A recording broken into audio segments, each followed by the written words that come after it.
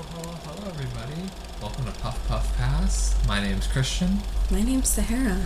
And we're here to talk about your favorite good and bad movies.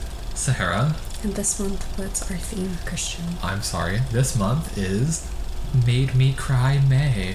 If we get these out in May or June, it's very debatable, but we'll see how it goes. We will really try. We're back in business. We in the business. We in the business. Okay. Bitness. But yeah, Business. so we chose the 2009 family adventure Up. Christian, this was your movie. What movie? Up. Up? Yes. Yes. I have the notes for Titanic. I'm not doing this with you, bro. Anyway. So. I mean, okay, so this was your movie. You picked it. Yeah. Why would you put this in, like, this category instead It made of, like... me cry May? Yeah, instead of, like, childhood movies. I think the first, 8 minutes of this movie speak for itself. I guess. I mean, that didn't affect me. I was like, oh. Sahara's like, no one close to me has died yet. Shut the fuck up. No, Me experiencing death at the ripe old age of, 5. I mean, god damn it, you made me lose my train of thought. God damn it. Oh, did you see this movie in theaters? Yes. I saw it I think in I saw it, theaters, too. twice. Really? Well, I had a... as I like to say, I grew up in 2 houses. Sounds a lot cooler than it does, but my parents were like, let's go see this movie. And then my other parent was like, let's go see this movie. And me and Emma just didn't say anything. I would have been like, but I already saw this movie. No, because I remember there were a few times we'd be like, oh, we already went and saw it, and they would get pissed. Not at us, but they would just be like grumpy or whatever. And I'm just They wanted to create a childhood lasting memory with you. And I'm just like, it was never that serious. We will go again.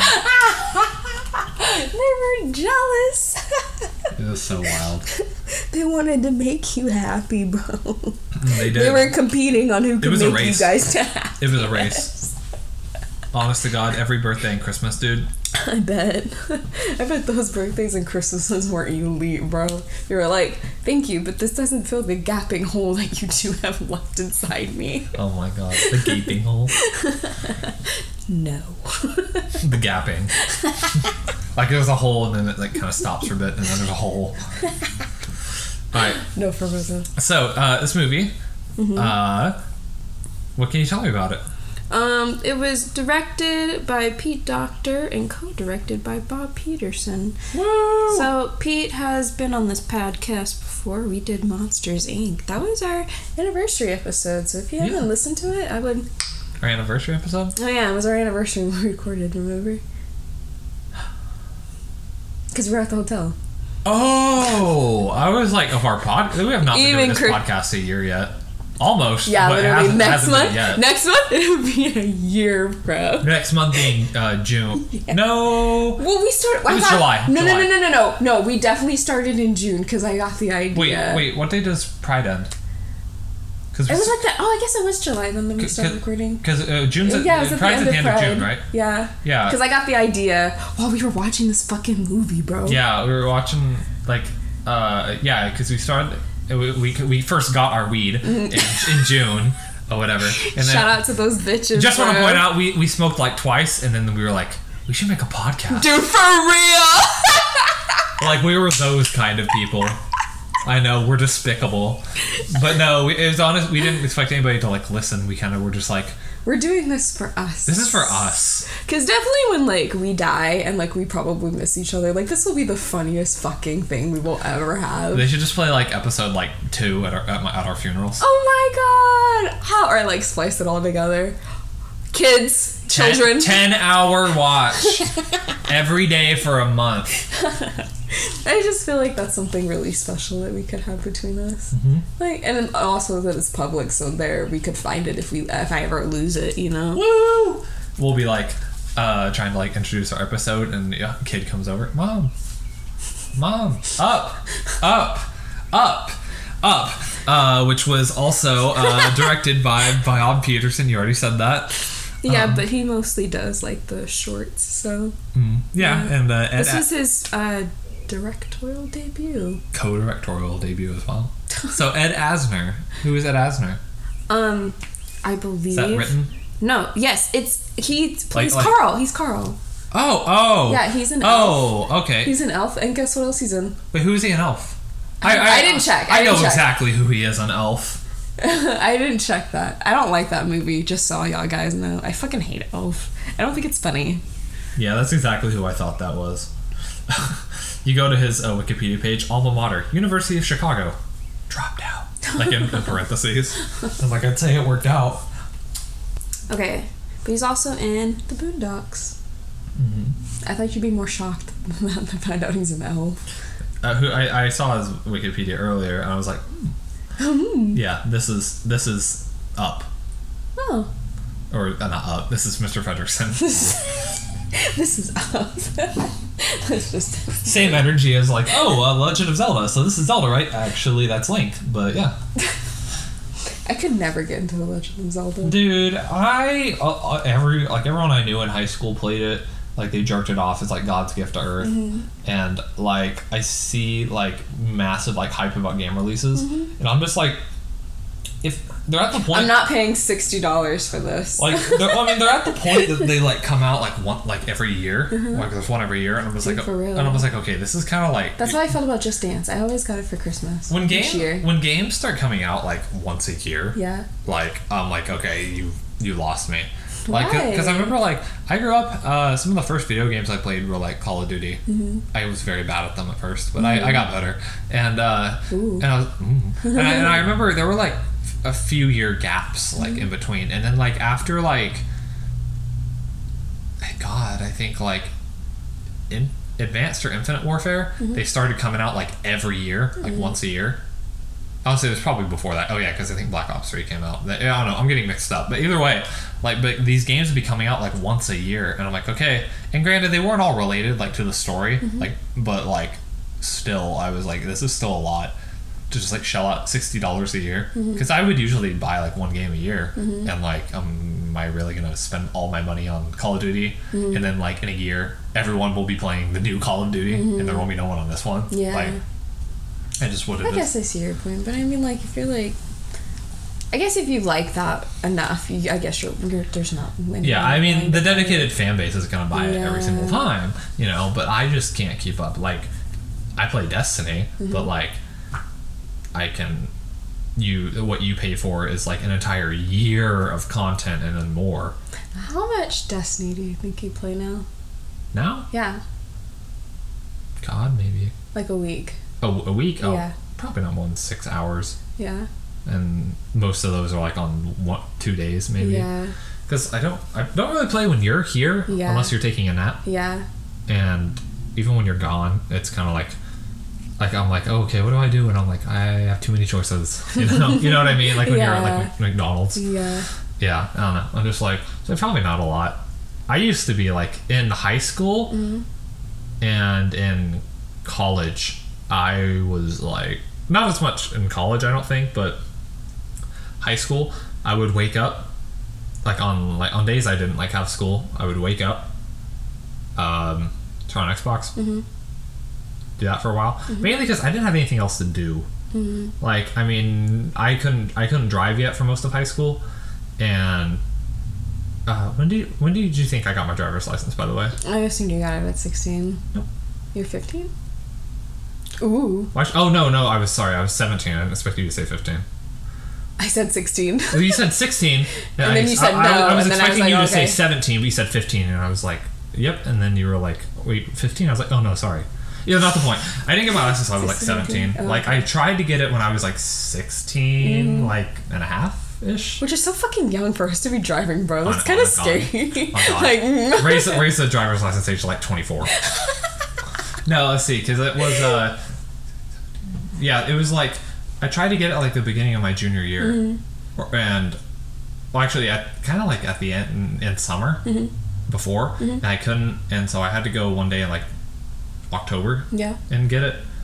I only had to wait like a month or a week, but I just never ended up going again. And I redid the test and I passed it that time, but like I'd only really been driving for like a year at that point even. Oh, wow. So like I started driving like a little after I turned 16, and I didn't really get my license until like junior year. It was like halfway over. Mm-hmm. And so you're like, hey girl, I'm taking my car. they just lean to see the car behind me. We're fine. Oh, we're fine. We're good. Oh, we're good. Okay, so me and Christian went on our first little date. He was like, oh, I'm sorry for the cigarettes. And I was like, oh, do you smoke? And he was like, no. It was because like I knew my car smelled bad to the point that like I couldn't really even smell it. I just think that's really cute. Like, I was like, oh, I knew it smelled bad. You got so offended that I asked if you smoked. Well, because I was ready to explain, like, no, I don't smoke. Yeah. It's cool if you knew. No, it was more like oh, I don't smoke, but my family did, and they smoke like in the garage, like right next to my car, and so I'm just like, I know it smells. Oh my fucking I know that God. I'm like smelly. You really liked me, huh? Mm-hmm. God, cute. What gave it away? It's cool with you too.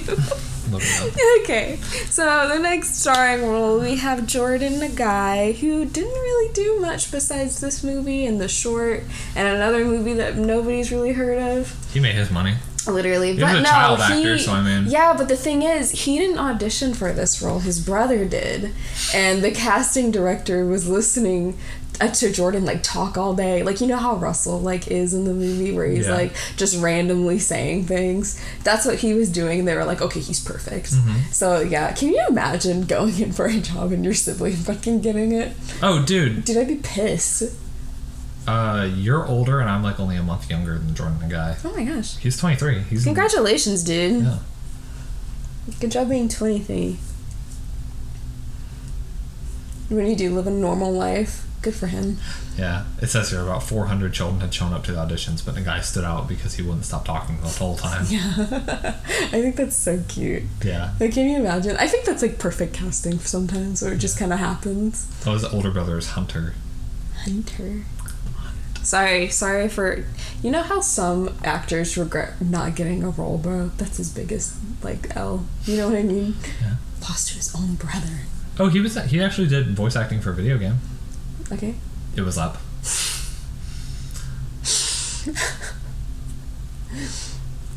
Okay. There's this one YouTube channel that I watch, and they'll play like old video games. Like, they played the Polar Express video game. They even played the Narnia video game, which I had growing up. And I'm like, yeah, that is really obscure that some children's movies have video games attached to them. Mm-hmm. You know what I mean? Like, even Charlie and the Chocolate Factory had a video game. The one with Johnny Depp. Yeah. That had a video game. Mm-hmm. It's for the kids. It's for the kids. It's peak video game design. But we also have Christopher Palmer, who's also been on this podcast before. Oh, yeah? Yeah, he was in Knives Out, which we did back in March. So you can go listen to that. Whoop, whoop. And National Treasure. Whoop, whoop. So they had a budget of $175 million, but grossed $735.1 million overall. Mm-hmm. So the original title for this film was called Heliums, so that's kind of terrible. Do you have any alternative titles for this movie? I have one. Do you want to hear it? Paradise Falls. No. What? Rise. And that's the podcast. Thank you for listening. Come on, what would your alternative be? Probably Paradise Falls, or you can't just call it something. It has to be like an overall theme. Be nice to me. So what's your alternative? Mommy, you're hurting me. What's your alternative title? I told you, like balloons. Balloons? Or floating, or Paradise Falls. Mine would be Kevin. Ah! So, Doctor and 11 Pixar artists spent 3 days in Venezuela for research and inspo. So, I tried to look up to see if Kevin was based off of a real bird. She is not. I just assumed she was based off like a emu. I thought she's kind of given dodo, though. Like a tall dodo. Yeah. I can't believe we let those bitches go extinct, bro. That makes me so sad. I'm glad we did. Why? They look cute though. Yeah, it does kind of make me sad because, like, do you know how they went extinct?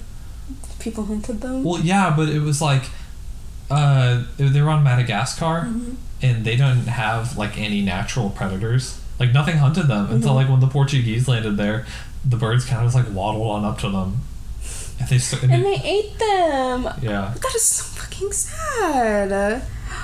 Oh my god, that makes me so. I fucking hate people, bro. Like, leave shit alone. Anyway, Up was nominated for 5 awards at the 82nd Academy Awards, winning only 2. But yeah, those are my facts for the movie. We're back to the facts, by the way. I found the thing, the thing. What is that called? The notebook. I found the notebook. Do you have any facts that you want to give about this movie? Yeah. They actually like fucking tested this like after the movie came out. A bunch of balloons can in fact lift a house. That's cool.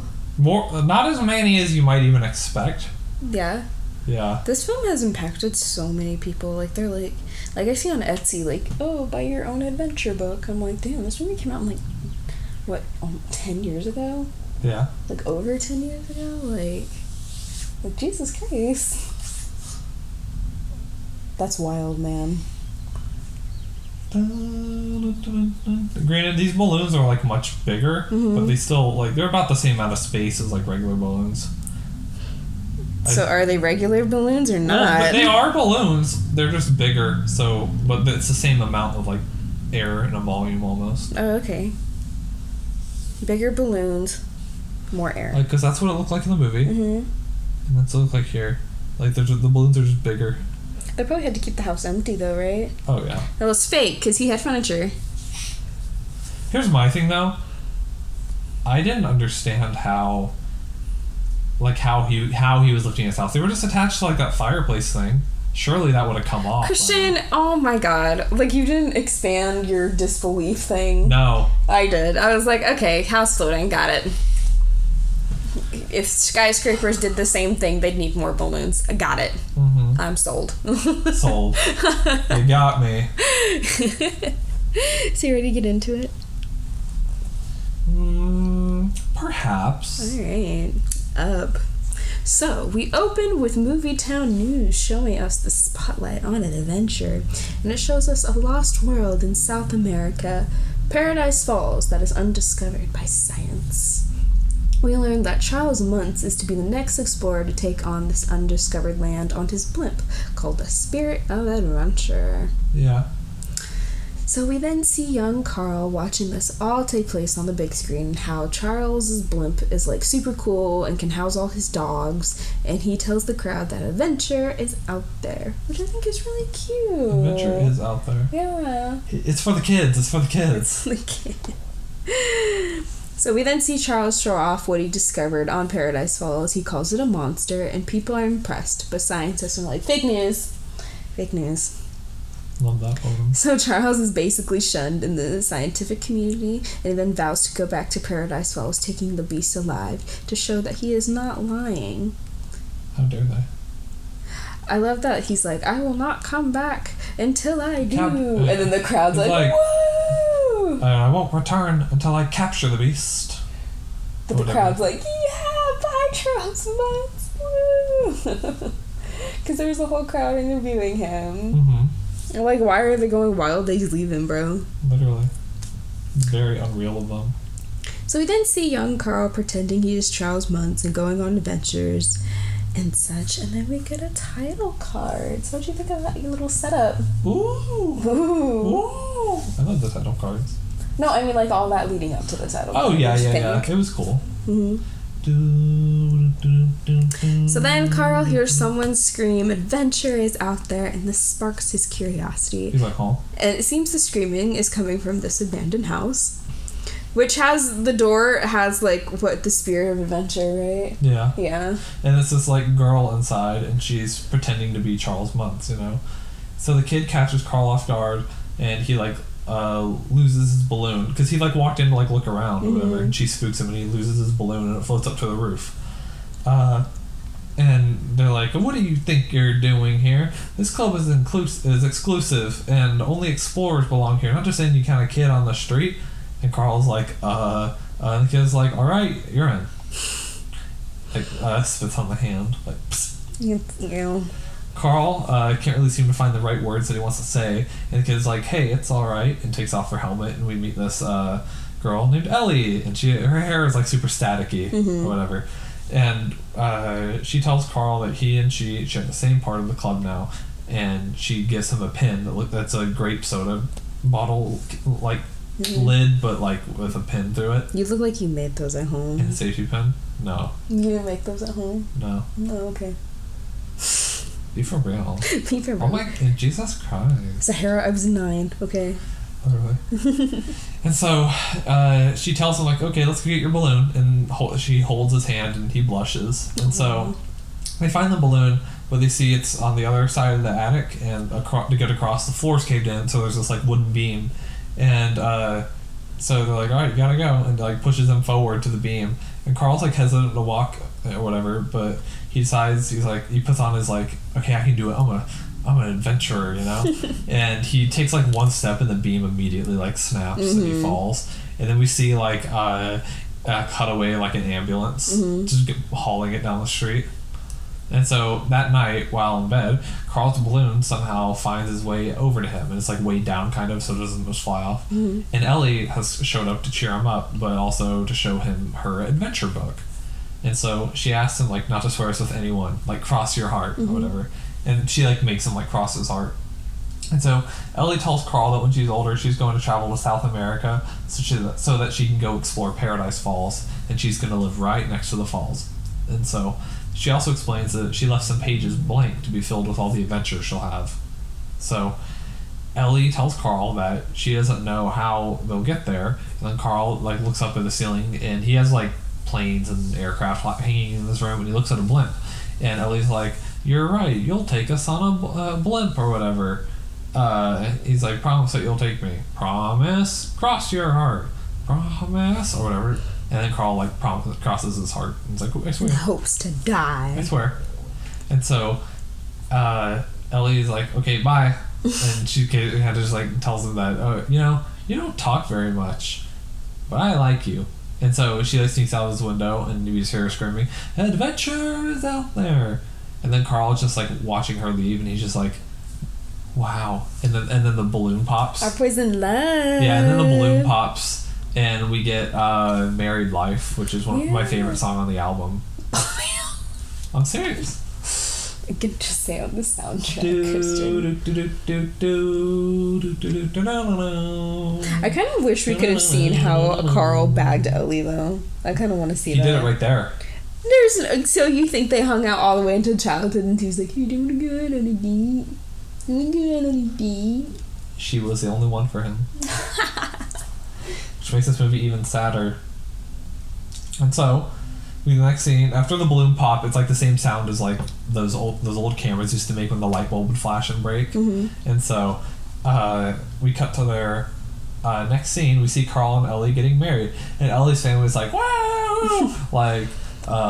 Stomping, clapping, yelling, shooting, or whatever. And then we look over at Carl's family. It's very much like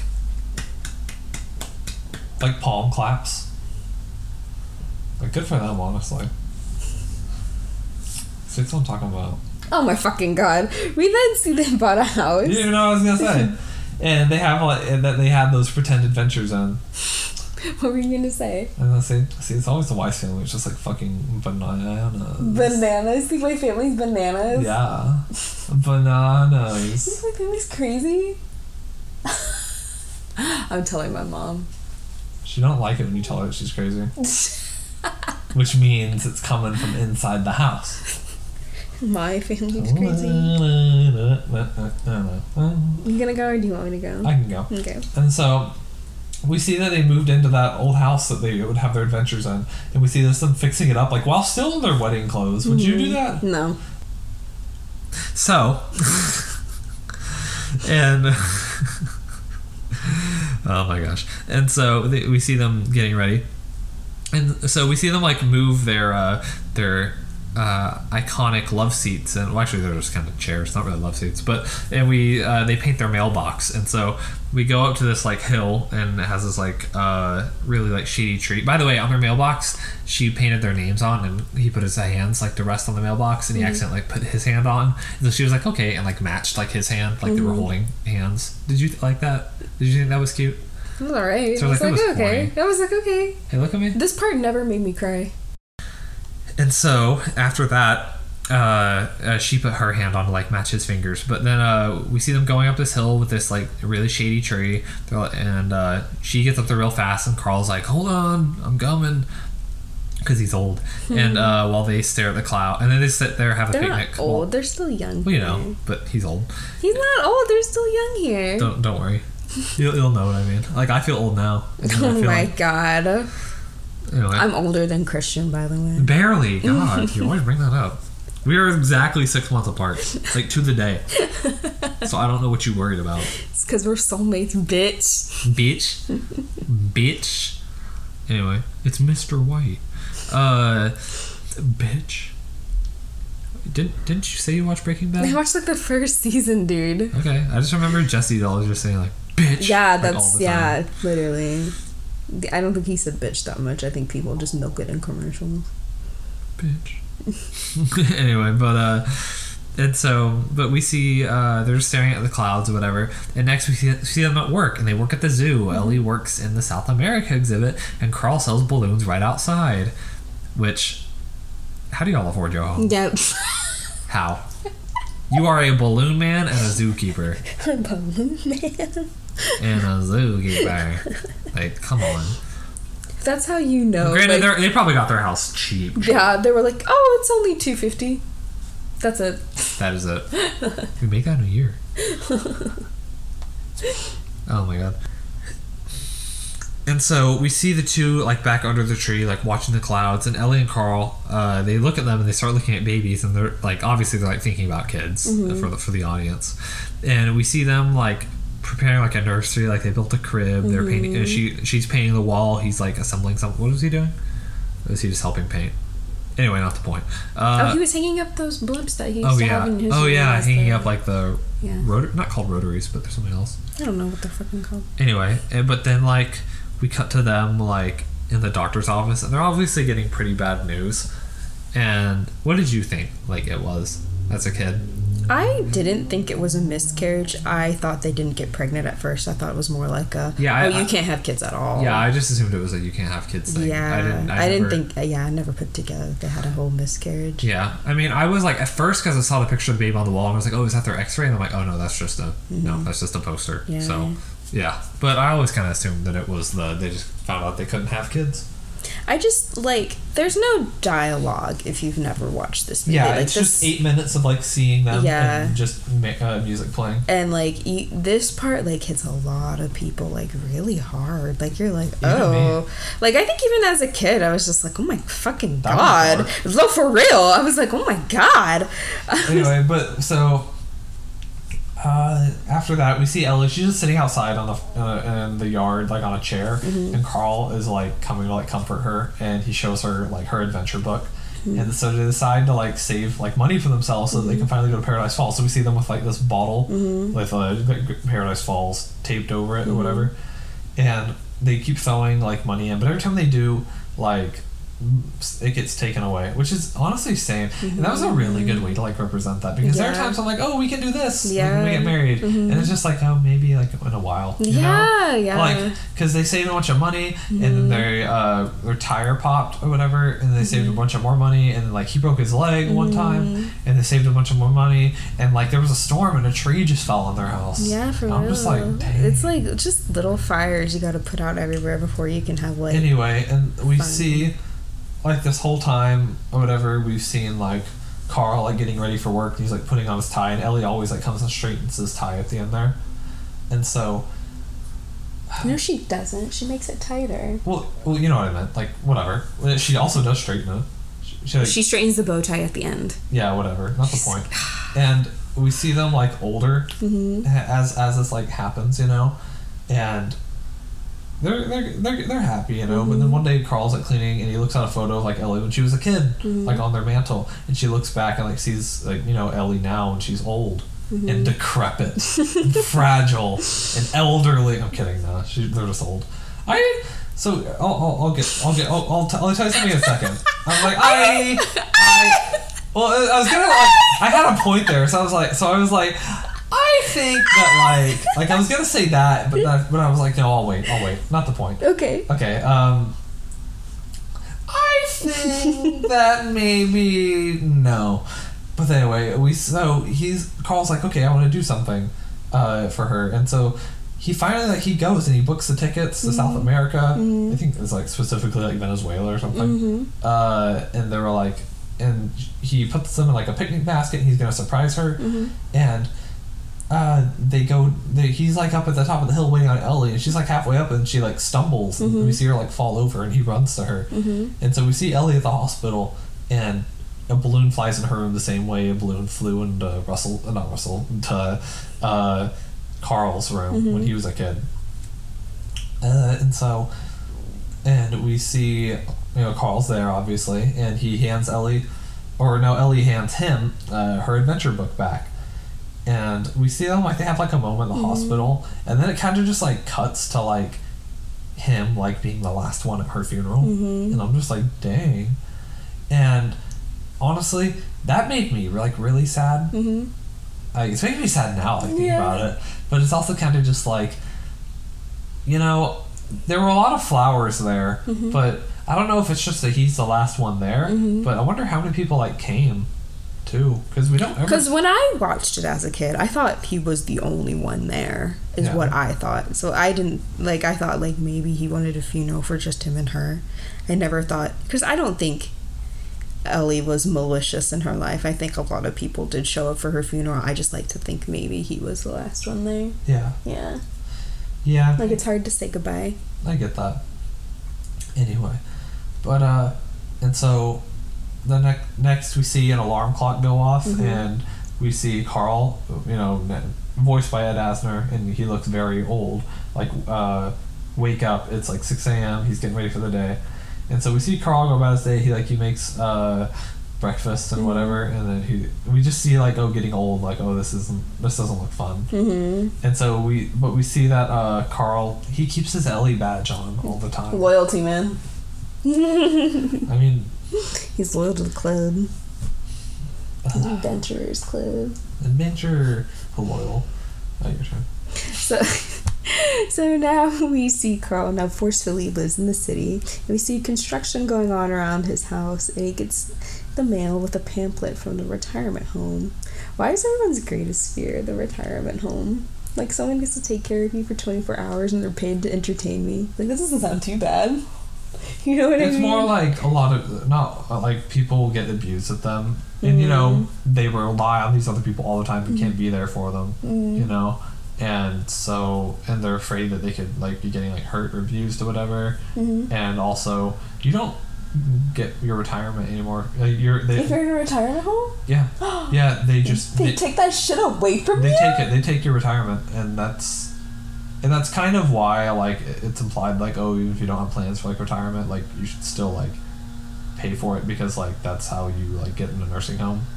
That's crazy. I don't think we'll ever go to a nursing home. Well, one of us won't, because the other one will still be here, but hopefully. I don't think do you think we'll be like Molly and Lynn? They just live in their own little retirement village now. Everything's taken care of for them. I know, they can get limousines to get breakfast every morning. They're fucking. There's a whole swingers thing that they got going on. Oh my gosh. That's why they joined that specific village. Oh my gosh.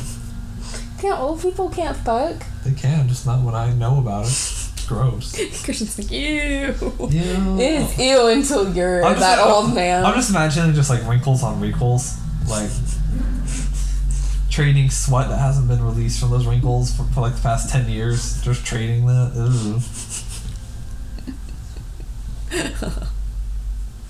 Old people, man.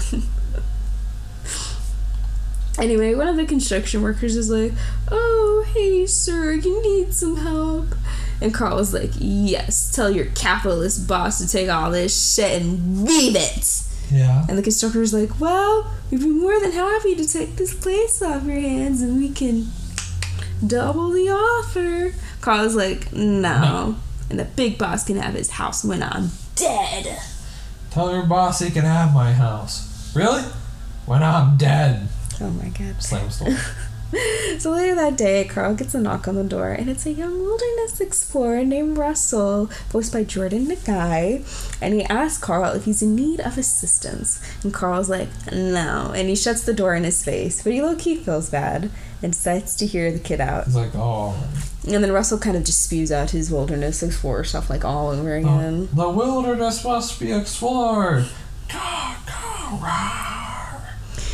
Carl tries to shut the door again, but ends up slamming Russell's foot in the door, which makes Carl feel even worse. So he finally hears Russell now. Sorry. Yeah? Shook my foot. Ow. Russell explains that he has every badge except for one, assisting the elderly, and that if he gets it, he'll become a senior wilderness explorer, and he screams, the wilderness must be explored. Ka, ka, rawr. Russell's like, there's a huge ceremony and all the dads get to put the patches on. And Carl's like, okay, well, since you want to help me, then there's this snipe that comes out at night. Yeah. It eats all my flowers. Can you, like, catch it for me? And Carl tells Russell that it lives 2 blocks down, and Russell vows to catch it. So after Russell leaves, Carl notices, like, this huge truck pulled in, and it fucking hits his mailbox. Yeah. I'm sued. And I'm like, I'm suing all your asses. He's like, rah, rah. But Carl gets understandably pissed, and this guy tries to help, but he kind of makes it worse, but not even trying to de-escalate the situation, by the way. So Carl gets so mad that this guy is touching his mailbox that he hits him with his cane, and he makes the guy bleed. I know, right? Like, so as a kid, I even thought, like, okay, you got hit with a cane, and that's how you go out? You go out by a cane, bruh? Like, everyone is shocked to see this in the street. Like, we got a mom and a kid. But like clutching their pearls. And Carl runs inside his house as the police are called. And then the boss kind of just touches his, like, fence seductively. He's like... I know, that man was a villain. No, for real. That man is not seeing heaven. No, for real, bro. And they look so fucking scary. Also, he's, like, dressed in, like, all black, so he's literally, like, death. Dude, for real. For real! Analysis. We then see Carl in court and then dropped off back home by a cop who apologizes, and that this is happening to him, and that he's not a public menace, and that the retirement home will be there in the morning to pick him up. Which, by the way, so he got declared, like, a public menace, and I'm like, they, like, hit his mailbox. No, for real. I am waiting to hear. Pow, pow, No, pow, Christian! Like just drive off, and I'm just like. I was waiting for the crash, dude. I was waiting for the. Dude, I like heard that it like lasts like so long too. Because I was at one of the buildings in Norman, and like I heard like just outside the street, I heard a car accelerate, and then I just heard like it felt like it went on forever. Whoa. And I was like. Wild. We like go out there and we like I just see like 2 cars. I have seen 2 accidents while I was driving that are way too close. Well, the second time I wasn't driving, way too close for comfort. One was when some guy was speeding. He was behind me and then he went around me because I was like obviously driving the speed limit. But then we all get to the same intersection. He tries to beat the light, but it literally turns red as soon as he like passes it. And so the car turning, so we didn't beat it. Yeah, and so a car turning tries to go, and I thought he was gonna miss him. Like, I thought, because you know it looks like they're gonna miss them as soon as they hit them, but they hit each other head on, and I was like, oh! And I pulled over and I called 911, and 911 operators are bitchy, bro. Yeah. Like I don't fucking know. Like where's your skill to like type? Like, are you even typing the information that I'm giving you right now? Like, oh my god. Anyway. And then the second time we were driving, we were fighting on the highway, and then that one like. Car went through the other cars and it hit that white car. I thought I was gonna miss it too. I'm so glad we had that truck in front of us though. I'm so glad someone else got it. Dude, but no, I'm just saying it was a really big truck in front of our car and it got like the full force of the debris is what I'm saying. The full force of the debris. Like we were behind the truck. Yeah. You know? But that was scary. That driver was so scary, dude. Well, imagine that. There was a pirate ship on the Ohio River. Me playing my pirate tunes. Oh my god. Just like Sea of Thieves, Christian. Just like Sea of Thieves. We then see Carl start to pack, but then he sees the adventure book, and he sees the page that Ellie left blank and gets sad as he looks at the house Ellie painted next to the falls. Yeah. Carl then crosses his heart as we see the sun come up and the retirement people come to pick him up. They ask Carl if he's ready to go, and he says yes, but he will meet them at the van, and he says goodbye to his house. Mm-hmm. I love how in the yard we see like hundreds of like gas tanks. Like, how many do we think that like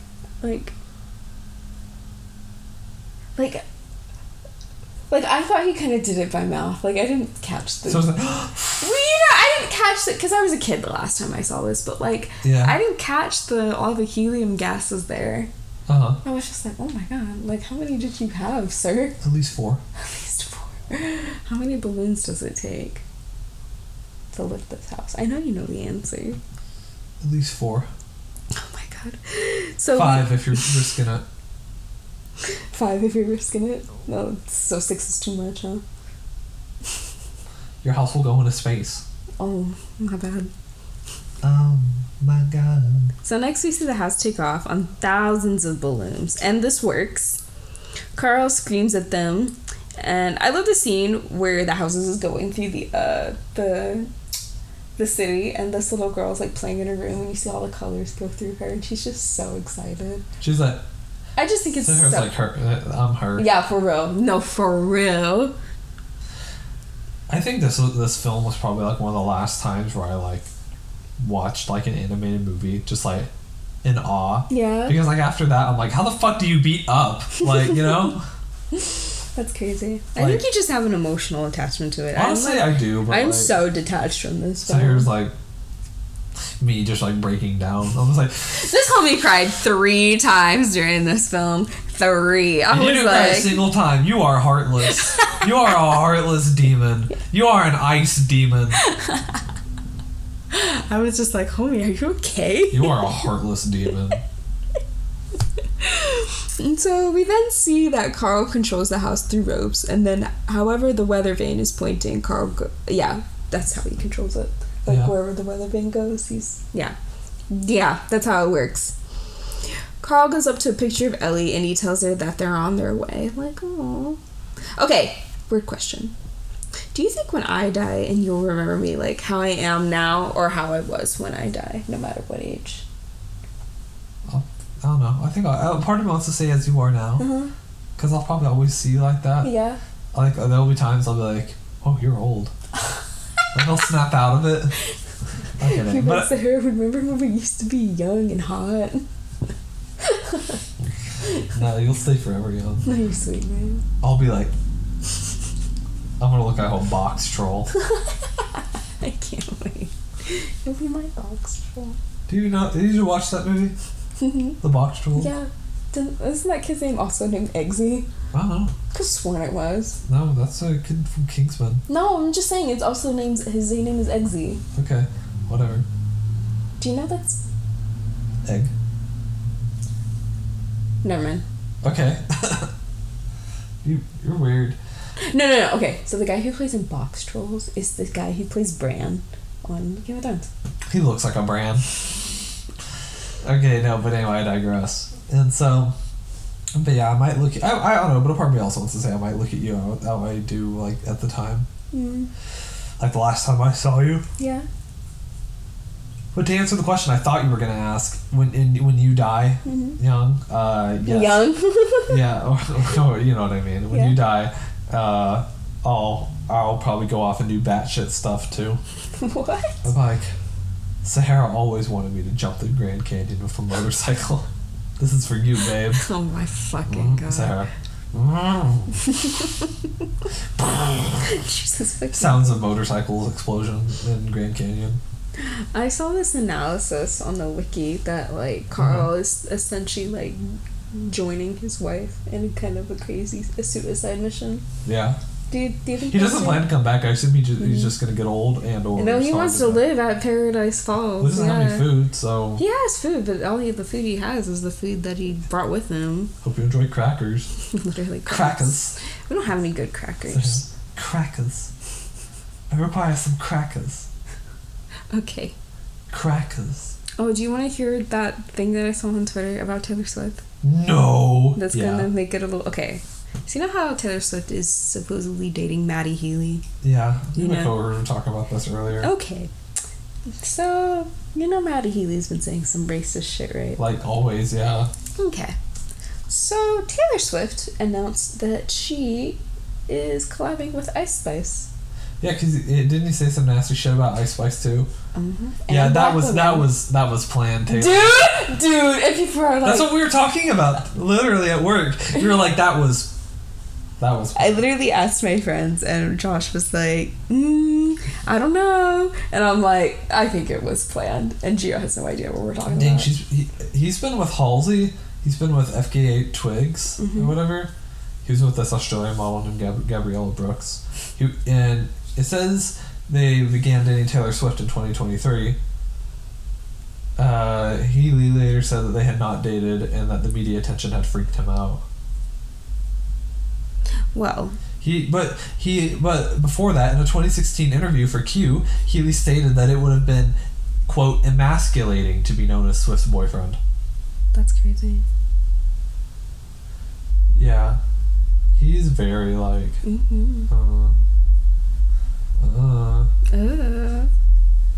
recovering heroin addict, that tracks.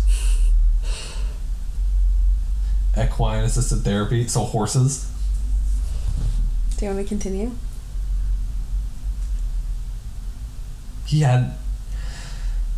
In late 2017, he underwent 7 weeks of cognitive behavioral therapy and equine assisted therapy and drug rehabilitation, paid for by his bandmates. As of 2022, Healy still smokes marijuana. Well, at least he got rid of the heroin and the cocaine and the benzodiazepines. Benzodiazepines, my bad. Jesus Christ. Diazepines. Can I continue? If you want. So we then see Carl take a seat next to his wife's chair, and we see if Carl can finally relax. I love here that we can see that Carl is like enjoying his life and is finally free of his problems. But I can't believe those fucks sued him. Like, I can't believe that. I don't think they sued him. It was more like oh, we think. Like, they were, because he committed assault, you know? But I bet you they were like, oh, we won't do no jail time if you, like, give us your house. But it was like, that was the deal. Well, it's more like he's been declared a public menace and there's no one to watch after him, so... That doesn't mean he can sell his house. That's his house. He owns it. Yeah. So I don't still think they could take his house, though. I mean, if he lives in a retirement home, they take a retirement home will take everything because they pay for your care. Well, what if we don't own a house? That's crazy. I mean, what are you gonna do with most of your stuff? I mean, in a retirement place, like, most of your stuff is taken care of. That's wild. Carl then hears a knock on the door. Would that not scare you? I'd be like, oh, so it's literally like that Twilight Zone episode, like with the gremlins. Jesus Christ. So Carl kind of ignores it, but then he hears it again, but with more consistency. And Carl's he goes to look at his peephole and he sees nothing. But then he opens the door and he sees nothing to his left, but to his right is the Club Eagle Scout Russell hanging on for dear life. Carl's like, why are you here? And Russell's like, well, I found your snipe under the house. And then Russell followed it, and now he's here. And that's not all he said. He was like, I found the snipe, except it had a really long tail, and it looked more like a big mouse. Which he just followed a rat under that man's house. Ew. Would you follow a rat? No. A rat. No. A rat. So Russell's little flag flies away in the wind, and Russell bugs Carl to let him in, and Carl's Please like, let me in.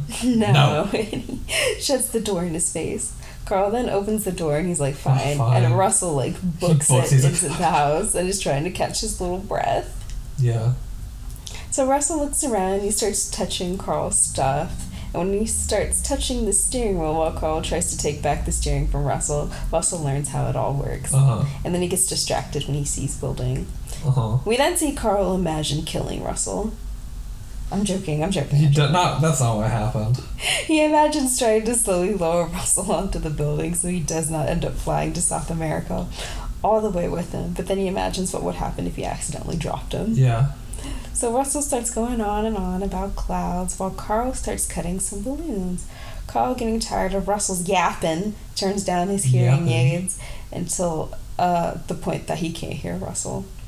We then see Russell trying to warn Carl of the upcoming storm, and clouds get darker, but Carl ignores him until he hears loud thunder. Would he not see that the room got darker? Yeah, that's what I was wondering. I mean, a part of me wants to wonder if it's like if it had been a long time, and this is just how we saw like time pass. But I don't know. Like Russell just being like, "Hey, clouds, hey!" He's like, "What are you doing over there? Look, please."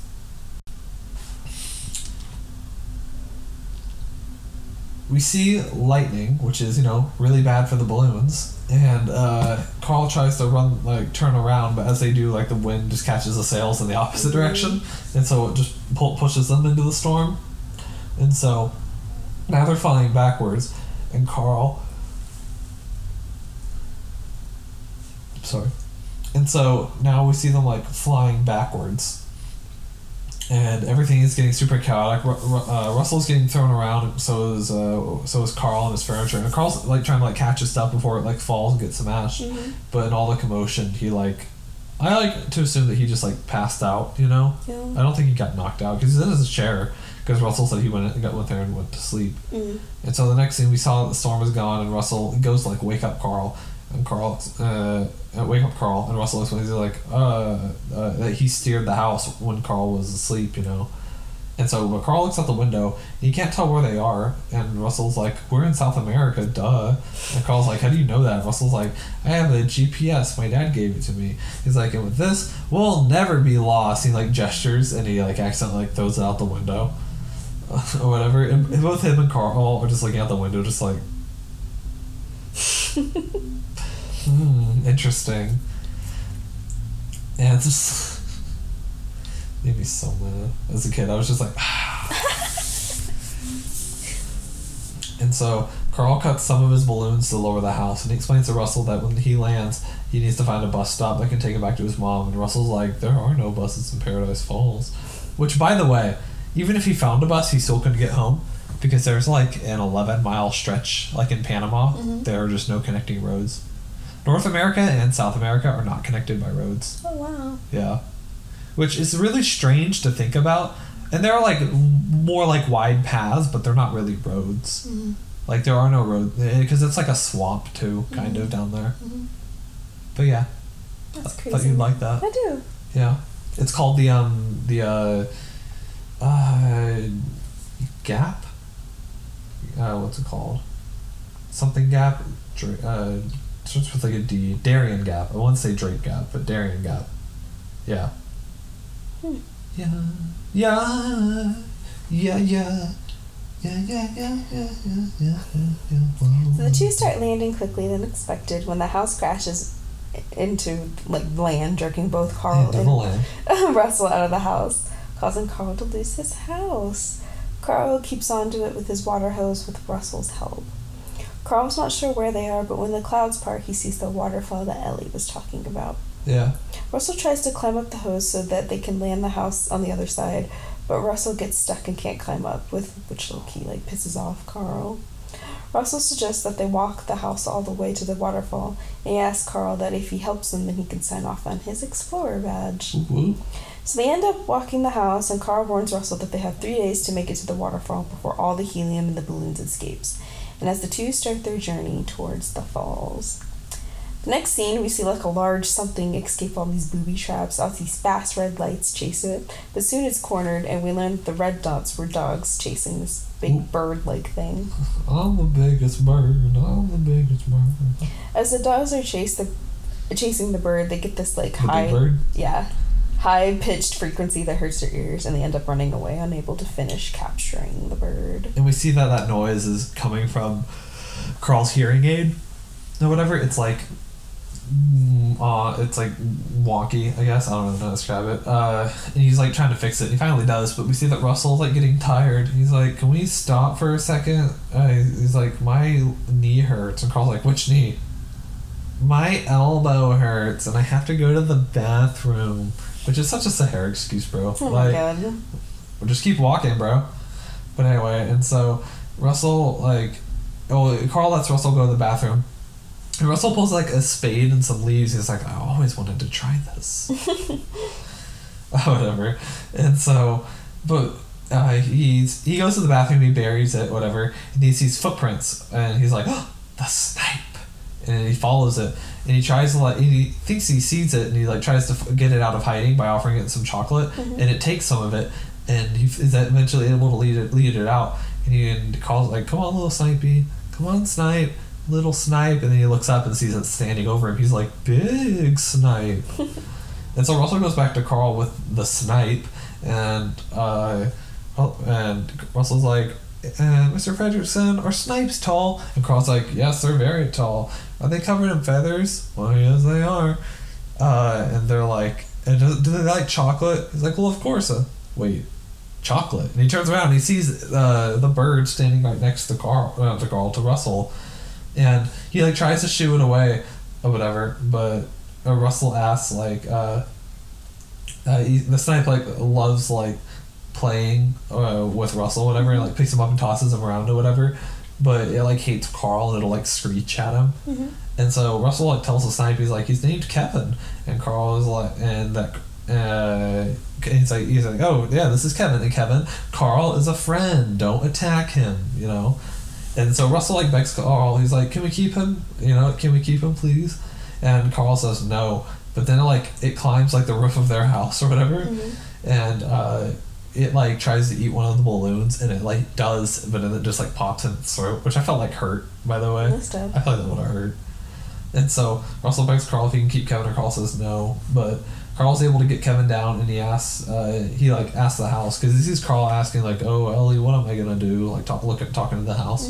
Carl's like, "Ellie, can I keep the bird or whatever?"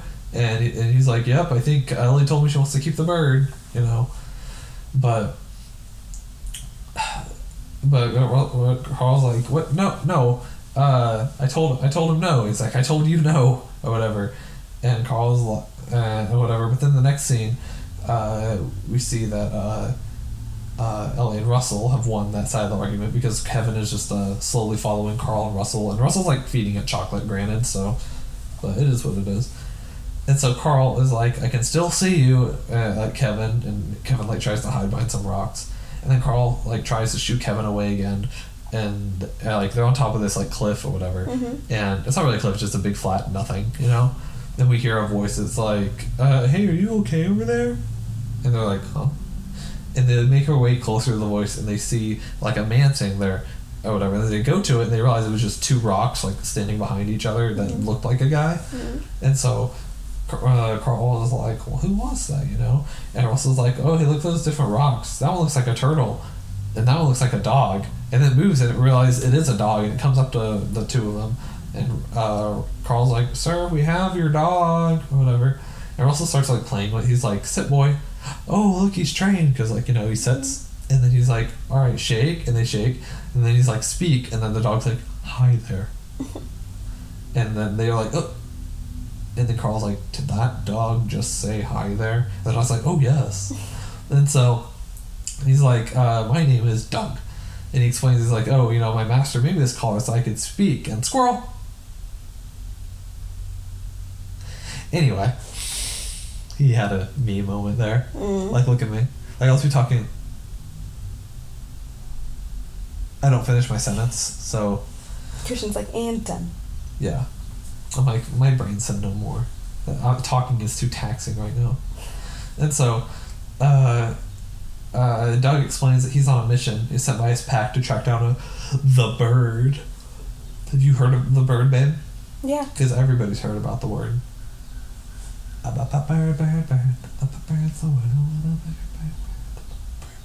And so Doug takes like Kevin or whatever, and tries to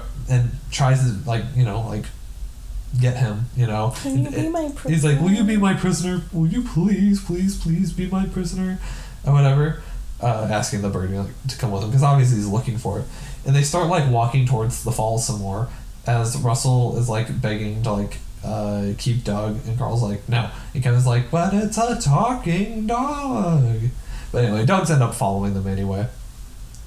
And so the next scene we see Doug's pack or whatever, as the dogs we saw from earlier they were the 3 dogs. Mm-hmm. They're Alpha and then Gamma, I think. Alpha, Gamma, and Beta. Mm-hmm. Those are the 3 dogs. Alpha, Beta, Gamma, yeah. And they catch up to Kevin's footprints from earlier, and they are like, "What's I'm smelling? I'm smelling chocolate. Why am I smelling chocolate?" And then I think Gamma's like, "And I smell prunes and denture cream. Who are they?" And then they tell Alpha, they're like, "Oh, hey, should we call Master? Let him know." And Alpha's like, "No." Or whatever, because he has a broken voice. Yeah, his voice box thing is broken, kind of. Alpha reminds his pack that he is still the Alpha because of how smart he is, no matter how silly his voice is. The other dogs joke about Doug being on his own on his wild goose chase of a mission, but they warn Alpha that if their master finds out, he won't give them any treats. Alpha then calls for Doug to check up on him, and Doug tells Alpha that he found the bird. Doug ends the call as soon as Russell starts talking to him. Alpha checks for Doug's location, and they all soon follow it. We cut back to Carl and Russell, and we see Doug is begging Kevin to come with him, and Russell tells Doug to stop and leave Kevin alone. And during all the commotion, the house ends up getting smashed up against some rocks, causing the window to break. Carl gets onto everyone, but Doug gets distracted by Carl's cane because they have tennis balls at the end of them, which makes Doug excited. Yeah. Carl then throws one of his balls, which sends Doug chasing after it, and Carl asks Russell for his chocolate bar so he can throw that so that Kevin will chase after that. When both are gone, Carl grabs Russell and they make their run for it so both Kevin and Doug no longer follow them. Carl and Russell practically sprint through the jungle while running into bees, getting their shoes wet, and finally climbing some rocks in hopes that they are finally free of Kevin and Doug. But surprise, surprise, Doug was caught up with them and has brought the ball back, with Kevin returning as well. That night, the group is camping under the house from the storm. We see both Doug and Kevin are sleeping soundly as Russell tries to pitch a tent. Russell admits to Carl that he has never pitched a tent before, and Carl asks if he's ever been camping, and Russell tells him that he's never been outside. Carl asks what about his dad, and Russell admits that his dad might not like the whole camping thing, and Carl says that when they get home to give it a try and to ask his dad and maybe he'll surprise him. Russell says that his dad's away a lot, and whenever he does call, his dad Phyllis says he is bothering him. He's like, but Phyllis says I'm bothering him. And they're like, and Carl's like, you call your mother by her own name, and he's like, Phyllis isn't my mom. Which, I told this to Sahara what I thought this meant. So, his dad's not really around. And his dad doesn't really seem to want to do much with him. Mm-hmm. So I think his dad makes him call him by his first name. That's really sad. At first when I was a kid I thought it's his stepdad or something. Mm-hmm. But no, that's his dad. His dad his dad's name is Phyllis. His dad says that he bothers him too much. That's really sad. Yeah, it is sad. So Russell asks Carl about Doug wanting to take Kevin prisoner and that he doesn't like the sound of that, so it's their job to protect Kevin. As Russell falls asleep, he asks Carl if Kevin can come, and Carl agrees, and Russell makes him promise that he won't leave Kevin, cross his heart. Which we get a little moment for Carl. He starts to see Ellie and Russell. Mm-hmm. The next morning, Carl wakes up and notices that some of the balloons have deflated and that they should start walking again. Russell wakes up and finds that Kevin is gone and wants to go looking for him. Russell finds Kevin on the roof of the house gathering food as they call out to more birds. Carl asks Doug what Kevin is screeching to, and Doug says her babies. And we learn Kevin is a girl bird. This has the same energy as Monster House. Mm-hmm. So it's a girl house. Doug explains that her nest is over by the twisty-looking rocks and that she's gathering food to bring back to her kids. Russell is sad at the thought of Kevin leaving their group, but he wants to help her get back to her nest safely. Carl is against this because he wants to get his house to the falls, and Russell is super sad about it and even tells Carl, well, there's more chocolate for you, since Kevin is going back to her nest. I think Russell's a little whiny for my thinking. Honestly. As they talk, Carl hears rustling, and the same dogs from earlier are now barking at Russell and Carl as Alpha confronts Doug about the bird that is now nowhere in sight. Doug explains that his Alpha were to come back tomorrow, then Doug will have the bird. Alpha is pissed that Doug lost the bird, but is happy that he at least stuck with what he calls a small mailman and the one who smells of prunes. Which, when they said this first time, they said small male man. I'm like, okay, small, male, okay, a man, you know. Mm-hmm. And then man. I'm like, okay, why are you saying man twice? And I realized they're saying, like, mailman. Like, the letter carrier. Yeah. I didn't get that. Oh my god. Can we go eat Peters? In theaters. Alpha tells both Carl and Russell to follow them to take to his master, and Carl is like, no, I'm going to the falls. The dogs do not like that answer and make them walk in the opposite direction, while we see Kevin on the roof of the house.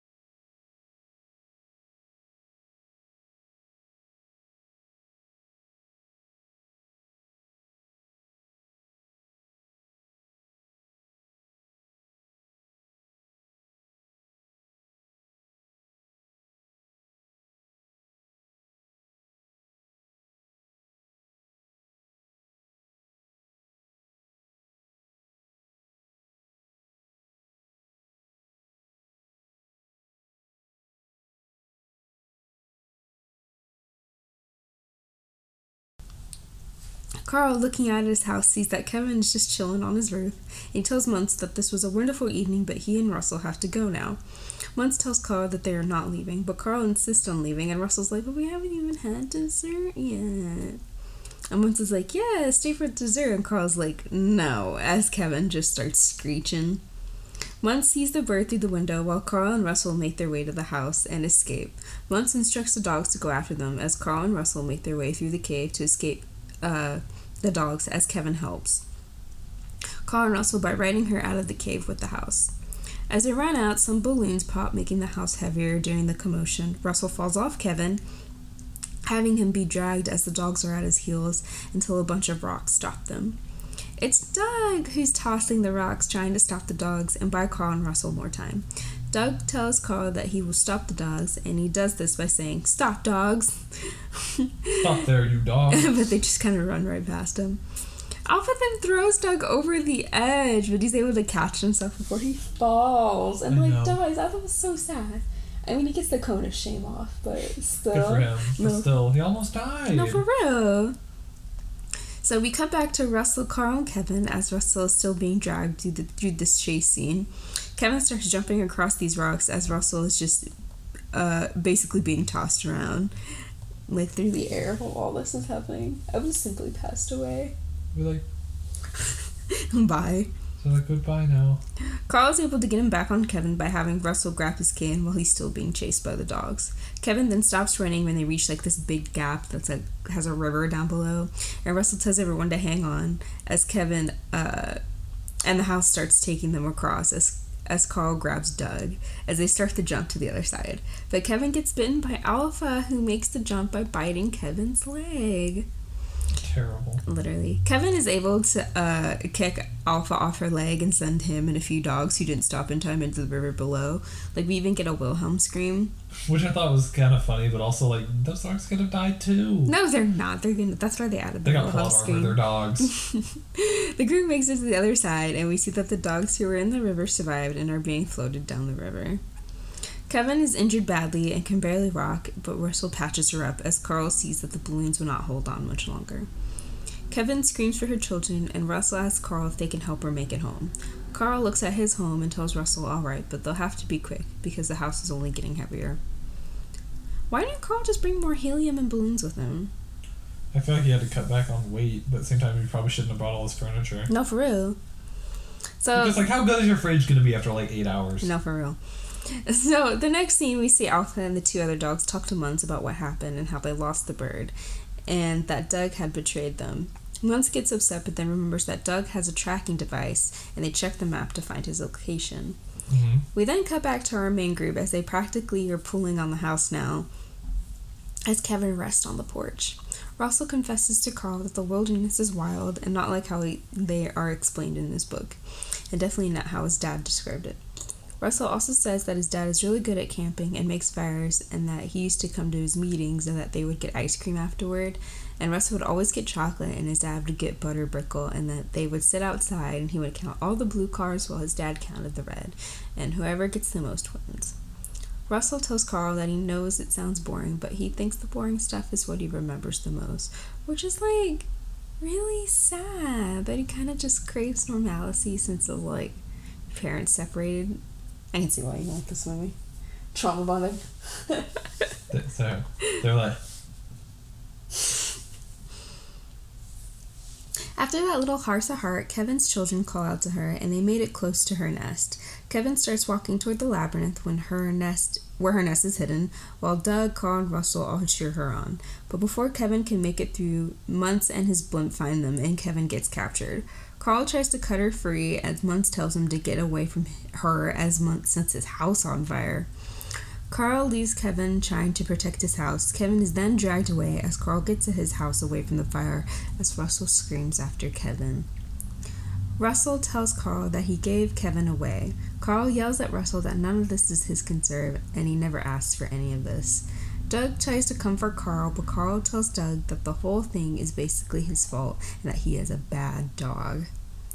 Doug starts shamelessly walking away, and Carl explains to Russell that whether he helps or not, he's taking his house to Paradise Falls as he starts carrying the house by himself, with Russell close behind. Carl carries the house through the night, but by morning the house is so heavy that Carl is unable to move it. Carl walks a little further and we see that he made it to the falls. Carl looking at the page that Ellie made with her house at the falls as he tries to remember why he did this in the first place. Russell then tells Carl that he doesn't want his assisting the elderly badge anymore, and in fact, he doesn't want any of it anymore. And he throws his sash on the ground. Carl picks up the sash that Russell left on the floor as Russell sits on the nearby rock as Carl goes inside his deeply damaged house. Carl starts to clean up and is finally able to sit down since starting this whole thing, but yet he doesn't feel at peace like he thought he would be. Carl, picking up the adventure book, puts the page of the house on the falls back in its rightful place as he starts going through the different pages through the years. Carl gets the stuff I'm gonna do page, and it's about to close it when he sees that Ellie did put more pictures in. It's a picture of them and their life and that all those happy memories that they shared. Carl gets to the last page and it's a picture of them sitting in their chairs with a note from Ellie telling Carl, "Thanks for the adventure, now go have a new one." So what do you think about that? I thought that made me cry too. Yeah. Yeah, the beginning of that part always made me cry. I'm just like, Why? It's sad. Why is that sad? She's telling him go on. Because he thought that she never got to go on that big adventure that they always had, and she was reminding him one last time that she did get that big adventure. It was with him. That's so sweet. It is. I know, but it's not that. Yeah, but it's taken this long to know that. Yeah. Yeah, men are usually slow. So. They're like, oh. Hey. Carl then sees Russell's badge and he goes back outside to save Russell, and we see that Russell took a few balloons for himself and a leaf blower to go fight for Kevin. Carl tries to go after him with his house, but it's now become too heavy, and out of frustration Carl throws a chair, which gives him the idea to get all the furniture out of his house to make his house lighter again. This works, and we see Carl take out all his stuff and is in a big pile except for his and Ellie's chair, which are set up neatly right next to each other. Carl is able to guide his house and help save Russell and Kevin, where he gets a knock at the door like he did at the beginning of the movie. Thinking that this is Russell, Carl opens the door to find Doug. Doug explains that he was hiding under the porch because he loves Carl and asks if he can stay. Carl laughs and tells him of course, since now Doug's is his dog now. This excites Doug, and he licks Carl's face as Carl calls him a good boy. The next scene, we see Russell make it to the blimp and is able to make his way inside, only to be stopped by some dogs. Alpha tells Muntz that Russell is back, and we see that the dogs tied up Russell to a chair. Muntz asks what happened to his friend Carl, and Russell is like, he's no friend of mine. Muntz then concludes that since Russell is here, then Carl can't be far behind, as he takes Russell to a deck, as Russell screams at Muntz that he will never get away with this. Muntz then looks out the window to see that Carl and his house are coming, so he tells Alpha to guard the bird. Muntz then locks up Russell and starts lowering the door down for Russell to fall. This man really has no problem with killing a kid, huh? He's like, I've come for revenge. Oh my god. Who are you? You killed my father. Do you have the slightest idea how little that narrows it down? We then come back to Carl, who sees Russell in danger. Carl guides the house, and to save it, uses the water hose to attach to the door, and uses his cane, like zipline style, to catch Russell. Carl tells Russell to stay in the house because he's going to save Kevin, and he just wants Russell to be safe. So Carl... He's like, I don't want you here. I want you safe. So Carl and Doug make their way on the blimp, but the hallway is packed with dogs until Doug points out that they can use the ear vents to find Kevin. Carl and Doug are able to find Kevin locked up in a cage as Alpha and his dogs come to guard the bird. Carl asks Doug what they're going to do now because there are a dozen dogs in this room. But as he asks this, we see Doug chewing one of Carl's ball from his canes, which gives him the best idea. So Carl takes a ball and he gets the other dogs' attention by asking who wants the ball. Who wants the ball? And they all say, I do. As Carl throws the ball, leading all the dogs outside the room. And as soon as the dog realizes what just happened, Carl is able to close and lock the door and get Kevin out of her cage. Muntz is then notified that the one who smells of prunes has taken the bird, but since all the dogs are talking at the same time, Muntz can't really understand them. Ironic. Befouled by his own creation.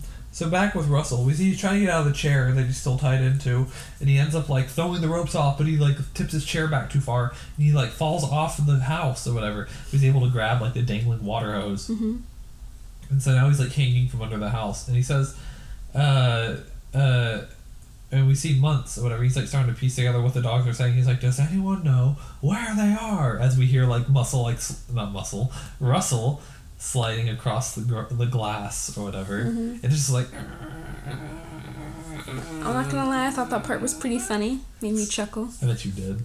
You look like that was funny to you. Oh my god. And so Months like instructs like he's like, "Gray Leader, take down the house." And so as we see Russell like hang out for life, we see like planes deploy off of the blip or whatever, and we see dogs like coming right at him. And so the dogs like check in with each other, and I feel like it's not so much a Star Wars reference as that's just kind of become like a thing for like pilots, like Red 1 checking in, Red 3 checking in. Oh, okay. You know, like. Well, it's just reminding me of Star Wars. Yeah, it is very much like Star Wars, which Disney owns, and they make another Star Wars reference in the film. So maybe, but I just wonder who came up with that.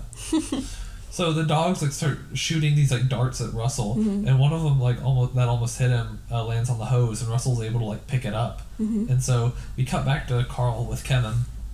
As they start making their way back through like Months' museum, they think they're in the clear, but then Months like appears behind them with a sword, and he tries to attack Carl, but Doug senses danger and like lunges at Months and bites him in the leg, and Months kicks him away out the room, but it gives Carl and Kevin enough time to run, and so Months like locks the door when he kicks him out of the room, and he's surrounded by all of the other dogs, whatever, and Russell and Doug's just like, "Hi," and then we cut to him like just booking it down the hallways, and other dogs go after him, and so we see Months and Carl are both going at it. By the way, when you go to the scene selection in this movie, like on DVD or whatever, this scene is called Old Man Fight. By the way, like sometimes they were named. This one's called Old Man Fight. That's really funny. I remember because we had to go back for it one time, and I thought it was funny, and so. They're going at it. Months has a sword, and Carl like extends his cane, and Months like reaches back to like swing at him, but he like pops his back, you know, and he can't move. Yeah. And Carl does the same thing and pops his back as well, and so now they're both stuck. Months is able to fix it, and he kicks Carl over, which unpops his back. And right as he's about to kill him, he's like, come on, Fredrickson, any last words? Go on, spit them out." And Carl like spits out his dentures at him, and he picks up his dentures and like runs with Kevin. And so Months is now just like on pure adrenaline. Tells Carl, he's like, "I'll have that bird alive or dead," you know. And I'd like to say, in this moment, it made me realize that I think Charles Muntz is probably the best Disney villain. Yeah. No, I really understand his motivation. Like, it wasn't like he just wanted to clear his name. Like, he didn't want to be called a liar. Yeah. And I think that's something everybody can relate to. Like, how far are you willing to go to clear your own name, you know? True. And so, back with Doug, who was chased all the way to the bridge or whatever. Doug is like he's like backing up as Alpha like growls at him, and he like hits a lever, and that kind of like acts as a steering device, and like the ship just like banks hard in a certain direction. And then we see Carl and Months before he can strike Carl again because of Doug, you know, adjusting the ship. They both get thrown to the window kind of, and Carl he's able to like catch himself before he like flies out, but as he does, he sees this house floating off in the distance, and he's like, "Kevin, like, come on," and they start climbing. Also, very bold of them to just think that this bird understood how ladders work, by the way. I don't think a bird could just do that, you know? I think they understand. Especially if they can't fly. I guess, but like, I don't know. And so they're both climbing out the window, and Months like isn't far behind him. And back on the bridge, Doug is able to like hide behind the steering wheel so that Alpha doesn't bite him.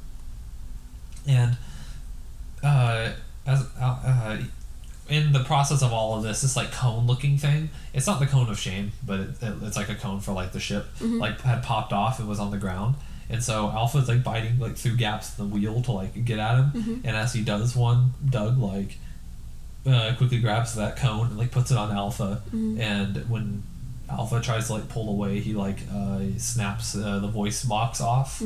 And so now he's stuck in the cone of shame and in the wheel, so he's like trapped, like his head's stuck, if you know what I mean. And so Alpha tells the other dogs like, "What are you waiting for? Attack!" And all the other dogs, like in his high pitched voice now, and all the other dogs kind of just start laughing.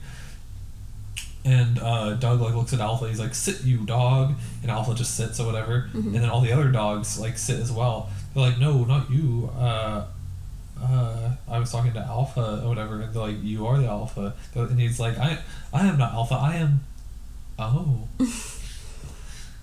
Anyway, and so, back with Russell, he's trying to climb up the hose, but we can't see Carl, like... but we see Carl, he is like, Russell, caw-caw, roar, caw-caw, roar. And so, like, the Wilderness Explorer call. But here's the thing, when I was a kid and I heard that, there's no subtitles, so, but it almost sounds like he's saying, Russell, climb, Russell, climb, No. Okay, well, you be nice to me, you big meanie. Okay. You're just nothing but a big meanie. And so, but that gives Russell, like, the confidence to, like, climb up, He's able to make it up to the house while still getting shot at by the dogs. And Russell, he, like, as the dogs are like, flying up to, like, shoot at him again, he's like, squirrel! Or whatever. And, which, I just want to say, this is kind of a cop-out, to be honest. Yeah, okay. But, like, all the dogs, like, oh, where's the squirrel? And they end up crashing into each other. And as they, like, parachute down, one of the dogs is like, I hate squirrels. All the dogs survive, by the way. And the dog does not die. And so Carl, he's climbed to the top of the blimp now, and he sees, like, a hatch opening. And we think it's Muntz, because we saw Muntz, like, climb back down, kind of. But it's just Doug catching up with them. Carl's like, oh, it's great to see you, Doug, Doug. And so we see Russell, he's, like, steers the house close to them, like, on the tail fin of the blimp or whatever. Yeah. And, they're, like, all going towards the house, and as they're, like, Carl's the last one, as he's about to get on, we hear, like, a gunshot, and we see a bunch of balloons, like, fly off, and we see Carl, he gets, like, knocked back onto the blimp, and he sees the house sliding off, and as we look, we see, like, Muntz, like, reloading a shotgun or whatever. Which is, like, that's cheating. Did you have that the whole time? The whole time. Anyway, and so, Carl, like, tries to grab, like, the water hose as and hold the house from falling as Muntz, like, goes into the house to grab, like, the bird, and so Carl, he's grabbing onto the house, and Carl tells Russell, it's like, everyone get out of the house, but Muntz is, like, shooting at them, which makes Russell, like, close the door to, like, hide. And so Muntz starts, like, banging on the door with his gun as Russell, like, Kevin and Doug are all hiding in the living room, and Carl calls out to Russell, he's like, hang on to Kevin and don't let go. And as Muntz, like, finally kicks his way in the house, and we see Carl, like, call out to Kevin, he's like, Kevin, how about some chocolate? Like, holds up a chocolate bar, and Kevin's like, oh, okay, and just books it, like, out the window. Yeah, and literally. And it, like, knocks, like, the gun away, kind of, and Muntz, like, gets, like, knocked back a little, and Kevin, Russell, and Doug, like, all make it, like, out the window, but Muntz goes after him, but his, like, ankle gets, like, caught in, like, some string from the balloons, and as he does, it, like, as he goes out, it, like, snaps, and he just falls to his death, which is really dark. No, for real. It's very, like... sudden. It's not sudden, but it just reminds me, like, in Tarzan, that's how they kill their villain. He falls to his death. Yeah. Which is... Oh, and I think Snow White, too. But it's still, like, oh, that's, like, old school Disney. Like, that's a villain's death. Uh-huh. Because I don't think they kill their villains anymore. Allegedly.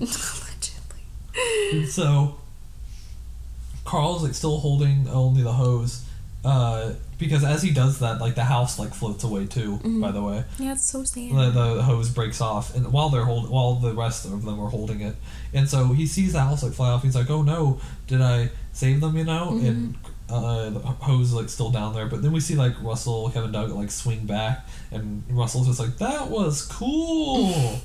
And they start, like, pulling themselves up, and Carl, like, is able to hug everyone. He's glad they're all safe, but he watches his house slowly drift away, which is really sad, by the way. And Russell's like, sorry about your house, and Carl's like, it's just a house. Aww. Which also made me sad too, because he's gotten over it, Yeah, he's letting Ellie go. Yeah, and but we see the house, like, drift below the clouds, very slowly. Very slowly, and the next scene we see Kevin. She's reunited with her children, like the baby birds, and they're very small, by the way. Which I'm like, dang, how'd y'all grow that much?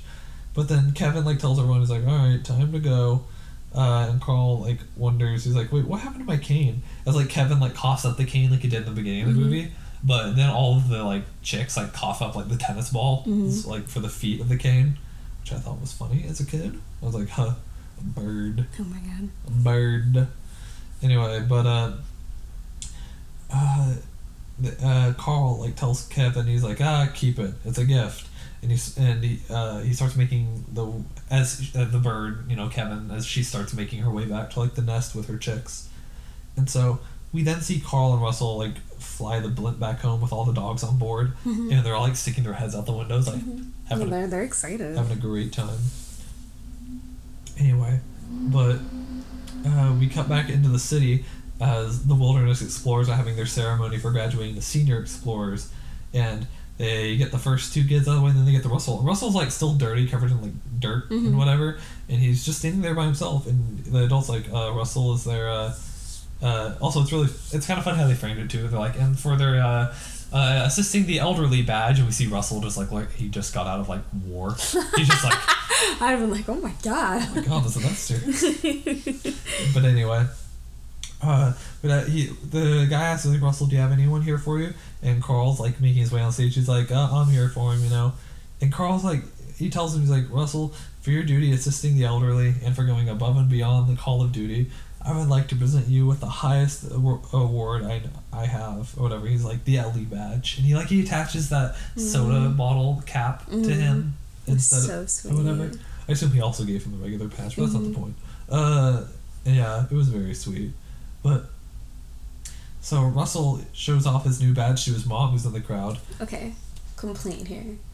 Why couldn't his mom give him the badge? Well, I don't know. I would have thought that. Because that was never a thing in, like, actual, like, Boy Scouts. I mean, it was... Why? That is so discriminating towards people who don't have fathers. Yeah, I don't know. Well, I feel like the whole... Like, I get it, manhood, but yeah, it's like... I get it, but it's also kind of like, seriously? It's stupid, yeah. Whatever.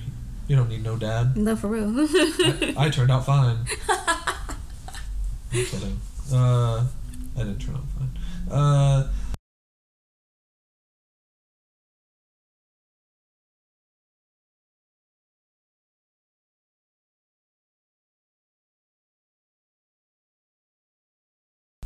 So we also see that Doug is like now living with them in the city as he sits with Russell's mom, like right next to them, by the way.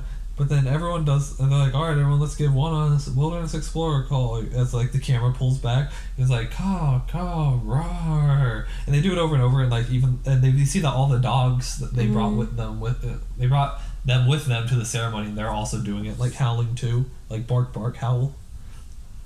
And so the next scene, we see Carl, Russell, and Doug are at this ice cream place that Russell's dad would take him. They would eat ice cream on the corner and count all the cars, like red one, blue one. Mm-hmm. So Russell counts the blue ones, Carl counts the red ones, and Doug's like, gray one, or whatever.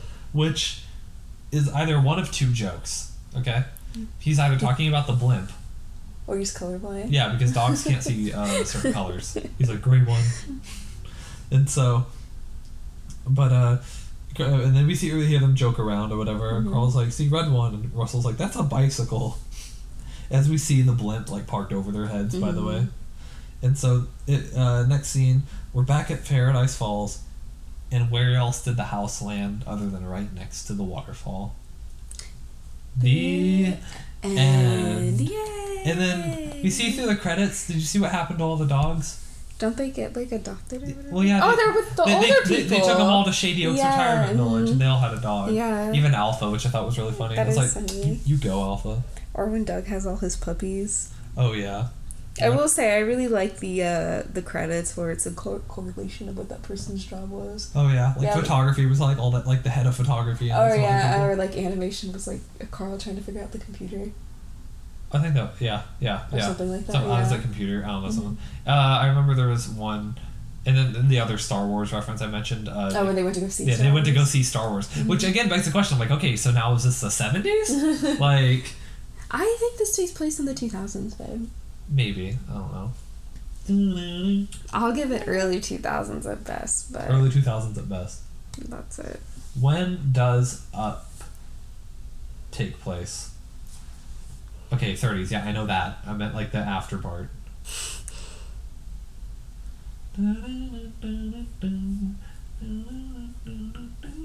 Oh, someone puts like the beginning of the movie at like 1969, and I'm like, those cars. Whoa. I'm like those. Yeah, this says in 1939, 9-year-old Carl Fredricksen is a shy boy. Mm-hmm. Okay, so yeah, 1939. Okay, that makes sense. Mm-hmm.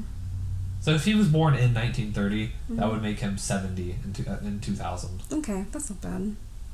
Okay, I can take that. Okay. And that would make Charles Muntz, like, let's say Charles Muntz is like in his like 20s or 30s. Mm-hmm. That would make him like 100 or 110 at the most. I stand by him eating those eggs. Egg. The continuity. Egg. Alright, so how has this film made you cry besides the obvious?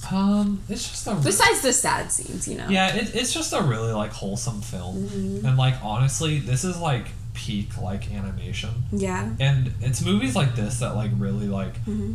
Like, because, like, Guillermo del Toro, like, says, like, all the time, they're like, oh, animation isn't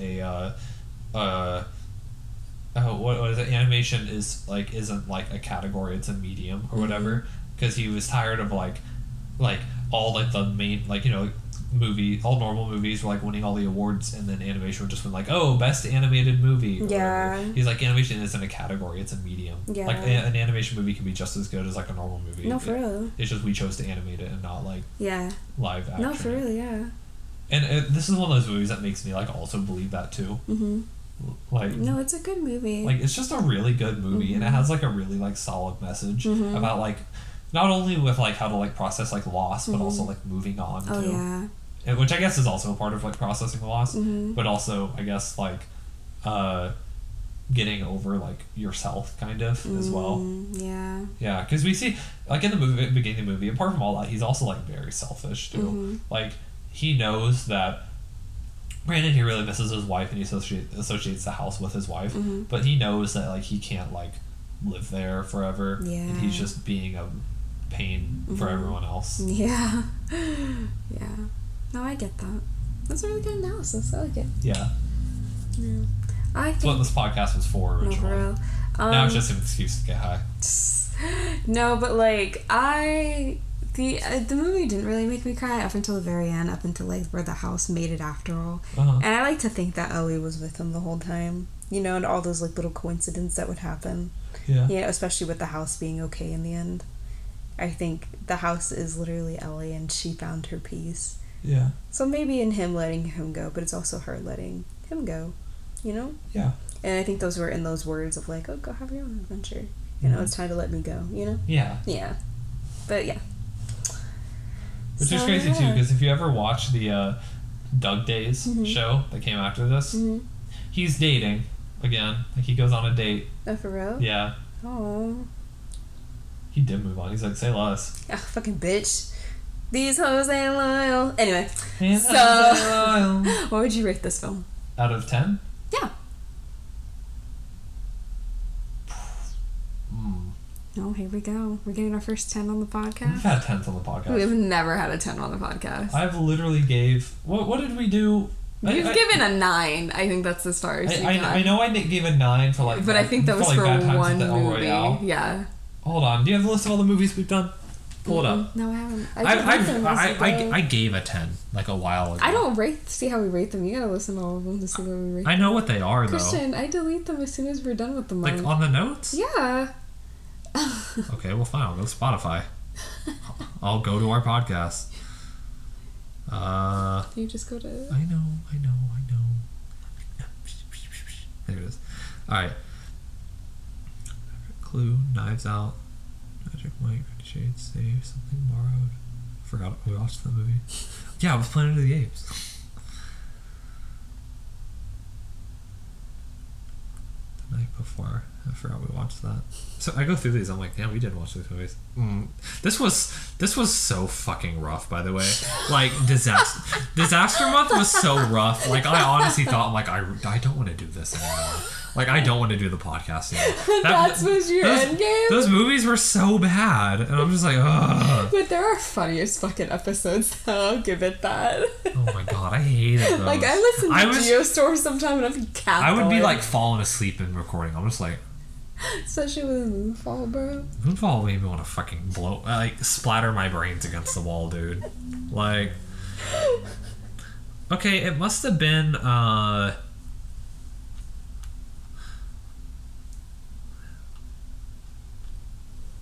feel like okay, well, they must just be nines then. Okay, so nines for I think there were nines for Knives Out and Bad Times at the Royale. But honestly, both of have Dakota Johnson. Honestly, Up is like very strong contender for a 10 out of 10. Like this is what I've been saying it for. This is it. It's very. No, are we getting a 10 out of 10? No movie has ever made me like feel this way. Yeah. I mean, there have been movies like Bad Times at the Royale and Knives Out, and I was like really drawn into it. And I was like, whoa. Even if it was like expected or whatever you want to call it. Yeah. But it was like.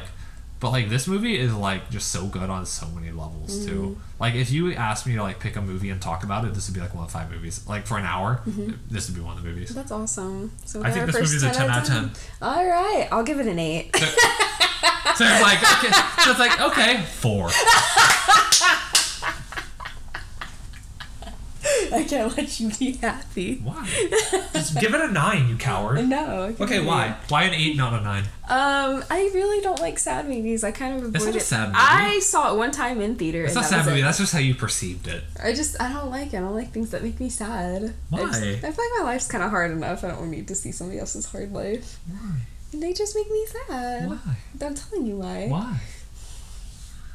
This movie isn't even that sad. It's just emotional. It's not even like... I don't like feeling emotional. Only one part of it is like I want to really go to the movies sad. to escape. I don't want to be sad when I watch the movies. Only one part of this movie is like really sad. The rest is kind of just like...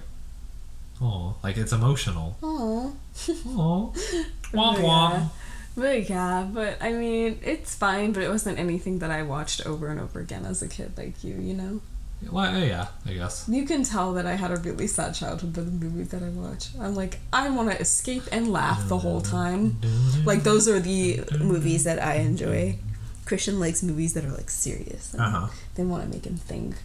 They want to make you think. Like, he watched All Quiet on the Western Front for fun. Because it was new and I wanted to watch it. Okay, Dream Blunt rotation, go. Okay, Doug. Okay. The 2 guys in the retirement home. Does that count as 1 or 2? It's 2. Okay. Did I get one more? Yeah. And Ellie. Okay. I am gonna go. Like Ellie specifically as like a young, like an adult, like when you see them get married. I bet she was so much fun, bro. I bet she was like telling like the craziest stories like while high, and I'm just like, that's crazy. That's wild, man. Are you okay? You tell when you tell the story for laughs, but just get concerned. I would choose the helium in his yard, the smashed car that gets beat up by the house in the beginning when he's taken off. Yeah. The colors of the little girl's room when the balloons go by. And finally, I would go with Kevin. Yeah. I know Kevin's fun. The bird. Oh, yeah. I like Kevin. Oh, well, everybody learn about that word. Bird, bird, bird. We really like girls' names that are for boys, so don't we? Yeah. Alright, Christian. What are we? Who are we? Who are we in the movie? No, who are we? What is this podcast called? We are Puff Puff Pass. Thank you for listening. Oh, yeah. But before you go, Sarah. What? Are we... Oh, we're going to talk about our next movie? Yeah. Oh, yeah. What's our next movie? Yeah, I was asking you. It's Coda! It's Coda! It's on Apple TV. I'm so excited. It's the movie about the deaf people, if you remember. Oh, no. Yeah, we're not actually gonna call it that. No, it's we saw like scenes of this movie. I wanted to go see it in church, but I want to see. Yeah, but we saw scenes of it one day, and we were like, "Wow, this movie's like even better than I thought it was gonna be." Sarah was like, it made us cry. Sarah was like, "This is so sad." No, for real. No, it was more like wholesome. But yeah, did you watch his his acceptance speeches or whatever? Oh yeah, they were so good. I remember, and I was like, man, I should watch this movie because he was getting award after award. The movie looks amazing. I know. I'm very excited. I've started it. It's kind of corny so far, but it's also the beginning. So, but yeah.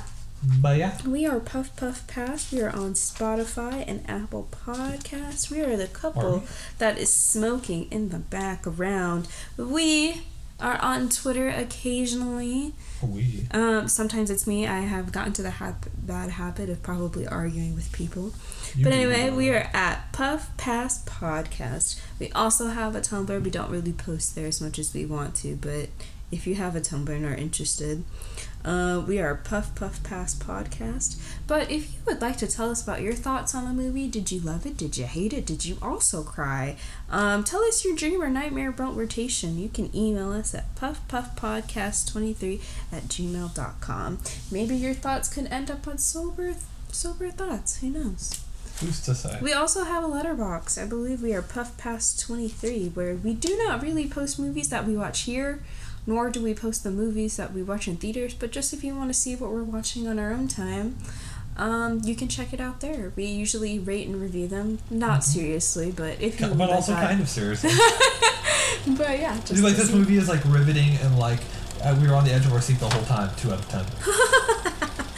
But yeah. So thank you for enjoying. Check back next week. Or weeks. Who knows? Say bye, Christian. Goodbye.